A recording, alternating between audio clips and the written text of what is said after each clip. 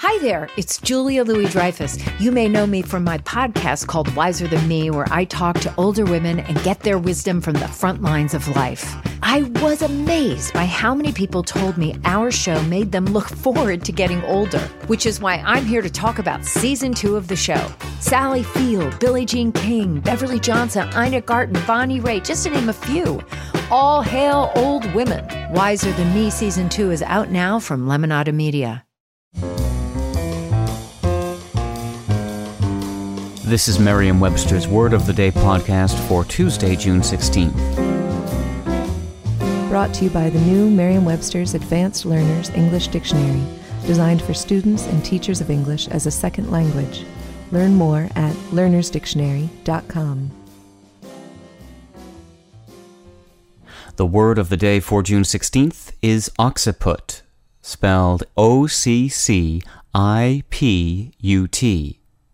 Occiput is a noun that means the back part of the head or skull.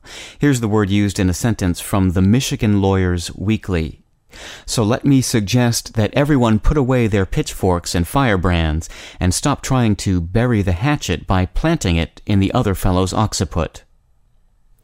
Occiput came to English from Latin, where it was created from ob, meaning against, and capit or caput, meaning head.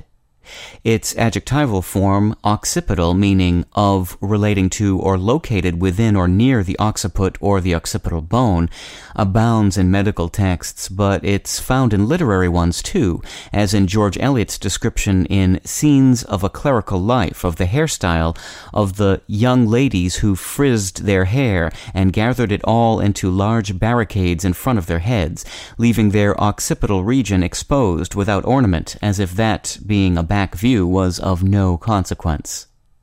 Another caput derivation is sinciput, a word that is used to refer to either the forehead or the upper half of the skull. With your word of the day for Tuesday, June 16th, I'm Peter Sokolowski. Visit the all-new learnersdictionary.com, the ultimate online home for teachers and learners of English. A free online dictionary, audio pronunciations, custom study lists, and interactive exercises are available now at learnersdictionary.com.